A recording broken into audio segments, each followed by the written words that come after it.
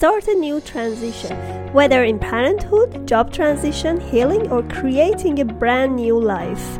Be with us in Panta Kalhor Transition Channel. Job Reinvented Show, episode 39, How to Use Style to Unleash Your Feminine Power, with Ani Francesca, Reinvention Stylist. Please subscribe to Panta Kalhor Transition Channel and order my book, Rules of Change for the Better.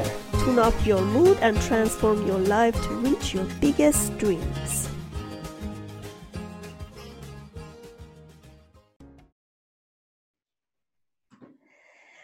Welcome to Job Reinvented Show, and today I have very unique topic to talk about: how we can have more confidence with changing our style.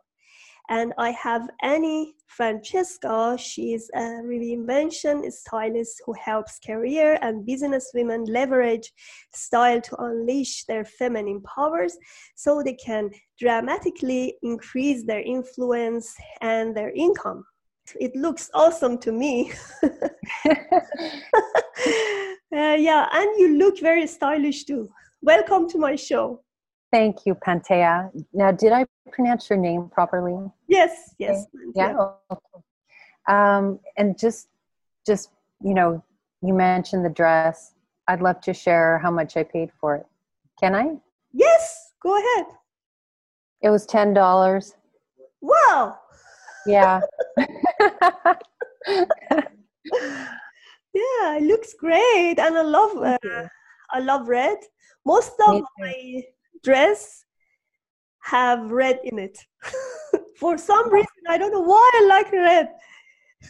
Yeah, and I love what you're wearing too. Yeah, thank you so much. All right, tell me about yourself, Francesca. How did you end up to be a stylish, and why do you do this? Yeah, tell me about it. I have quite an unusual story in that I learned fashion, what I do now around fashion actually, in a very unlikely place. And that was from living in a religious cult. And it's a true story. All right. So that took place in the early 1980s at a time when I was married in a long-term marriage. And so it was a period of time in my life that, as you can imagine, had a dramatic impact on me. And it's really where I learned about the rules around showing up, especially for women, showing up in what you wear. And so I came to realize that the patriarchal rules that I was exposed to in a religious commune were no different from the fashion rules of the fashion and beauty industry. Interesting. So, so I came to realize there were two events in my life that greatly impacted me. One was living in a religious commune, and the other was a moment when I was approaching my 50s and I was diagnosed with incurable cancer.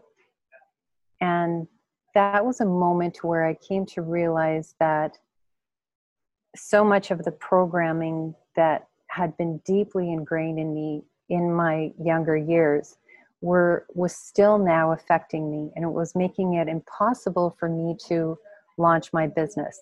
And it was also affecting my health. So here I am approaching 50.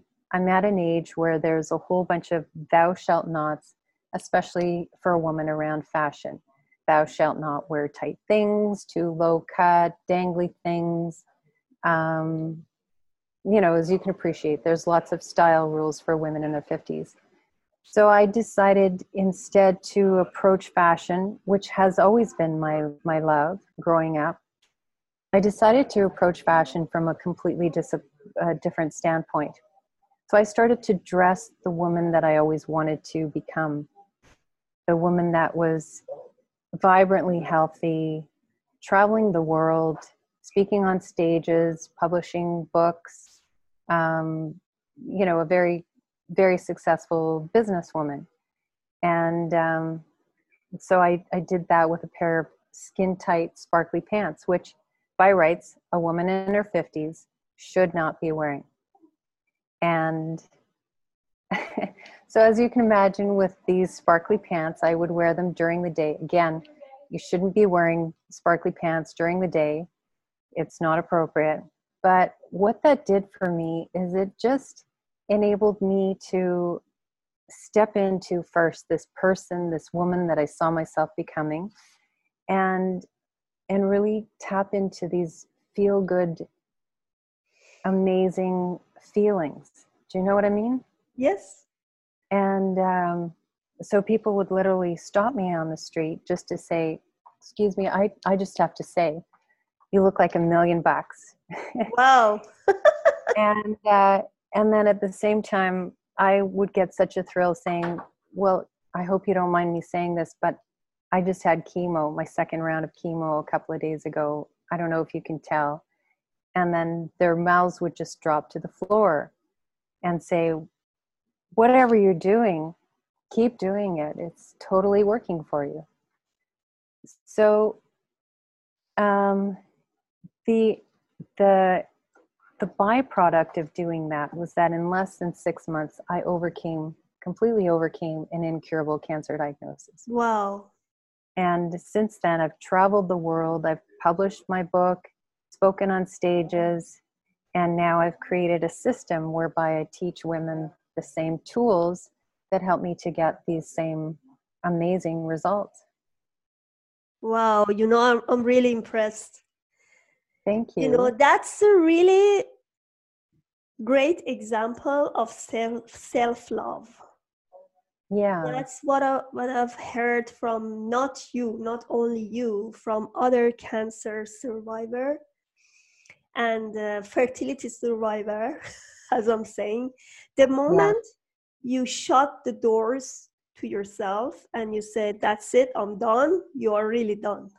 Yeah. But if you open the doors and then you start to love yourself, do something for yourself, and feel good about yourself, then everything's going to change in you.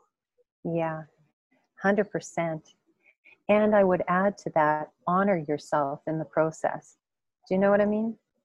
Yes. I was honoring myself by wearing something that I would have been too chicken to wear in the past. Too chicken because I was worried about what everybody else would think, And at that moment, it was life and death, and I was going to live. And I stopped caring what other people thought of me. I think 40 to 50, over 50, starting from mid 40, is the best timing of women's life. You know why? Why? To me, was because I'm over 40 and I have a baby girl, 2.5-year-old. Wow. And the point is, when you are in 20s, you are still struggling to do your study and looking for someone to get married or have a family, So you are undecided and you are very wander around yourself. So you are still planning. Yeah. In your 30s and 40s, you start getting more established and you know what you're doing. And I think when I see entrepreneurs, women entrepreneurs, most of them are more than 40s. That's so interesting to me. Yeah. 50s, 40s, because they are established. They know what to do. And they are not worried about making a family or having kids, So it's more fun when you are in this age. And still you're young. You feel young. You even look young. So to me, it's the best time of my age. It is. It really is. Yes. Yeah. Yes.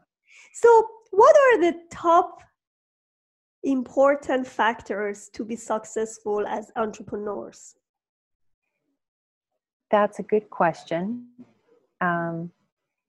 I would say that the steps are really easy. And those steps are, know who your target audience is, and know your offer and how to serve your target audience. The biggest piece that I have found that especially when I was learning entrepreneurship, for the past 7 years, was how important it is to embody this person that you want to become. It's the mindset piece that encompasses everything. And I found so very little help or support in that regard. So this is why then I have developed this thing that I call the life-changing style method, because it's a tool that professional and business women can use, and it's a fun way of accessing that bigger part of you and really bringing out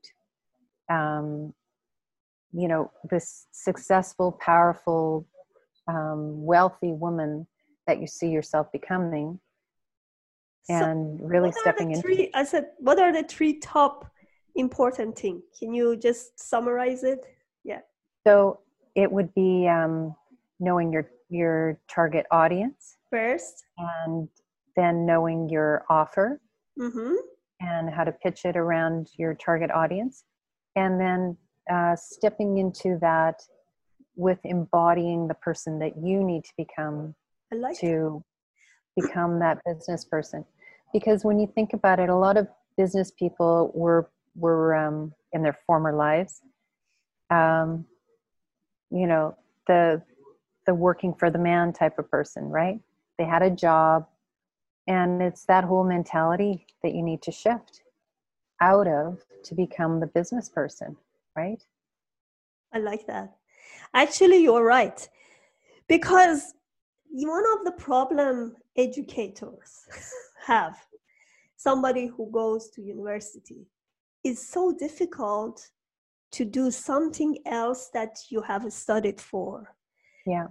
Let's say for me, I've done lots of job transition because I didn't want to stay in one point. So I try to promote myself. But in some point of your life, you just think that I don't want to work with anyone else. I'm going to be my own boss. That's what you do, right? So at that point, you have to have a business mind, as you say, having the audience. And one of the most important thing is you do something that you feel that you're interested in, but you cannot find the audience for it. Yeah. And one of the problem is you try to create a product that there is no use for it. even if you work hard and create that product, but when you don't have those audience, when you cannot create your audience, so there is no use. Nobody can use it. Yeah. And to that end, it's very important to test your product on a group of people to see if first of all, they have a need for it, mm-hmm. and second of all, to see if they are transformed by it. Which platform do you usually go to? Like social platform? Either LinkedIn. I have used Facebook for a while, but it's predominantly LinkedIn or Instagram. Yeah, Instagram recently, I'm not saying recently, but there are lots of people doing business through Instagram. Oh, yeah, definitely. So what are the big mistakes that entrepreneurs do? And some of them, they just give up. They don't want to go to that route. Yeah, very good question. I think the biggest thing, and this was definitely the biggest mistake that I had made, was staying stuck in an old identity. Staying stuck in the 9-to-5 job personality, and not considering how important it is to become and really embody the type of person that is making 6 figures, is thinking like a successful person and taking inspired action from a successful person's mindset. These are all very, very important parts of calling in the business that you want and the clients that you want. Yep. Interesting point. Yes, because, it's Francesco, it's so difficult, as I'm saying. You work as employee for 20 years, let's say. Yeah. And then you have a paycheck and you feel stable and, I have this paycheck. But during this COVID, we see that, no, it's not the paycheck. Many people had to leave their job and they have lots of depression and they don't know what to do with their life. That's the purpose of this podcast, to let them that something is not the end of the road. Yeah. Especially for women who have different responsibilities. Let's say some of them, like me, had to quit their job when I was even pregnant with my baby, because I was not sure to go to work and commuting. I said, I'm going to keep the baby after years of struggling. So I had to leave my job, and because I had the passion to do something, I said, okay, I'm going to do it for myself, something for myself. Because this loop is going to be repeating. You go somewhere, especially in Canada, you still live in Canada. You see lots of contract jobs here, especially in IT. The problem is the contract finish and you have to find another contract job. And then the whole story, it doesn't look like life, because you have you have to just looking, and then finish job, another job. That's a cycle, and it's going to be repeating all the time. And I was so tired of it. Even if the money is good, but it's very temporary, and then you have to look for another one. And the permanent job in Canada, especially the permanent one, it's not the real truth. When you say somebody's permanent, after 3 months, inside the 3 months period, they can let you in or let you go. Even after 3 months, whatever happens to the company, the financial problem or whatever problem, there is no budget for new project, they let you go. So there is no permanent job, I'm saying. Yeah. And you cannot just feel secure because you have a permanent job. And that's a lie to me, because in permanent job, they deduct a lots of money for tax. You get 100,000 per year, but this is not 100,000. You only paid 5,000 something per month. Wow. So stupid. Like 5,000 is equal to 60,000 per year. So whole money goes for the tax. So you just see it on your pay slip and you feel happy, but that's not the truth. So that's what I'm saying is good for some point. You just say, that's it. I'm going to do something else for my own. Mm-hmm. And I see women have lots of potentials. They're creative. They have lots of ideas. They have education that they can use it for themselves. And as you do for yourself, what you do is amazing and so unique that you can use your style. And with this style, actually, you can have more confidence. I can see it. Whenever during the COVID, I feel my dress, I have some makeup, I feel good. And here in this office, this is part of my house, but this is my office. I feel so good when I work here. Yeah. Yep. I love that. Well, this is the thing about clothing that we have never been taught, is that you can be different just by stepping into the right clothing.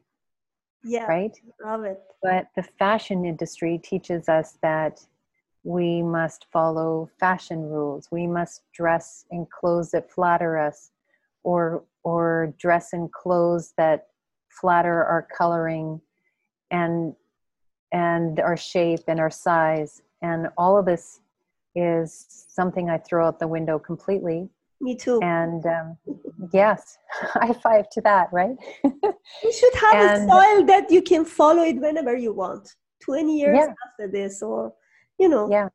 Yeah. And it's really about getting clear on the woman that you want to become and finding the clothes that help you to embody that. And that's where it becomes life-changing. No, that's interesting. 20 years ago, you never thought these torn trousers, like jeans. Oh, yeah. This is like, to me, I can't feel it. Like, I can't understand it right now. Yeah. Many people may like it. There is no offense, anything. But 20 years ago, you never thought torn trousers are going to be a fashion. You know, if you just stick to these fashions, you go crazy. And then you have to really do. Fashion. And on that note, with torn anything, you know, and there's no judgment, but this is just a question. If you have anything that's torn in your wardrobe, even if it's a torn pair of jeans or torn on a jacket or something, just ask yourself if this is what a successful, wealthy business person would wear, right? Do you feel successful in it? Do you feel wealthy in it? If you can answer that honestly and say yes, then go ahead, wear the torn jeans. But if you can say honestly, no, I don't really feel super successful in this. I feel kind of sloppy in this. Then that's got to go. You know, I used to teach in a college, and one day one of the lecturers had running shoes coming to the college, and the next day the manager just put some announcement on the wall and said, "This is a dress code for the college. Please follow this dress code," because they don't accept you with the running shoes coming to the college and teach adults. You know, so everything should be, I'm not saying that you shouldn't be comfortable, but looking good, good appearance, and you feel tidy and clean, you know, when you are student, it's different. I remember when I was a student, I always like in jeans. I was very casual when I was a student. But then I came to Canada and start working. So it shouldn't be like that. It should be changed. Like, because even before I was a student in Australia, I had my master in Australia. Before that, I used to work. And during the work, still I used to dress up. Yeah, and feel good, because you go to work, you dress up, and then you don't look messy and unclean, you know. Yeah. I love that. More and confidence. It's true. Showing up in a certain way shifts your energy. Yes. There have been studies done that show that you're more productive, you accomplish more, you can be more creative, and you're also more confident. So there are actually schools that suggest, they don't require it, but they suggest that when their students are taking a test, that they dress up. The boys, let's say, wear a suit and tie, and the girls dress in a dress or something, because it actually does change your physiology and changes how you show up. Yep. Right? Yes, that's a good point. Yeah. So it's no surprise that, you know, celebrities and actresses, actors, people like that, they'll spend a great deal of money on style. It's probably their biggest budget for their career. And we tend to think in North America, especially, that style is just a frivolous thing for women. You know, we think it's just a silly thing. I've bought some more shoes. Like, we tend to make a caricature out of it, Yes. right? But it's really the most powerful tools you can use for business success. And when the first day I went to Australia, the first day for school, I went for shopping, and one of our relatives were there, and he said, "You don't need to dress up. Come on, this is very casual. We go for shopping." I said, "Okay." Yes. And I came there and said, people have flip-flops. Yeah. And you see, Europe is different. Europe people make more attention to what they dress, and they are more into fashions. They change the colors. You know, it for some point is good to follow fashion, but I think you can define your own fashion to have better feeling, confidence, feel tidy and not messed up. Absolutely. And it's about finding your own authentic style that is in line with your vision for your future and for your business or your career, right? Yes.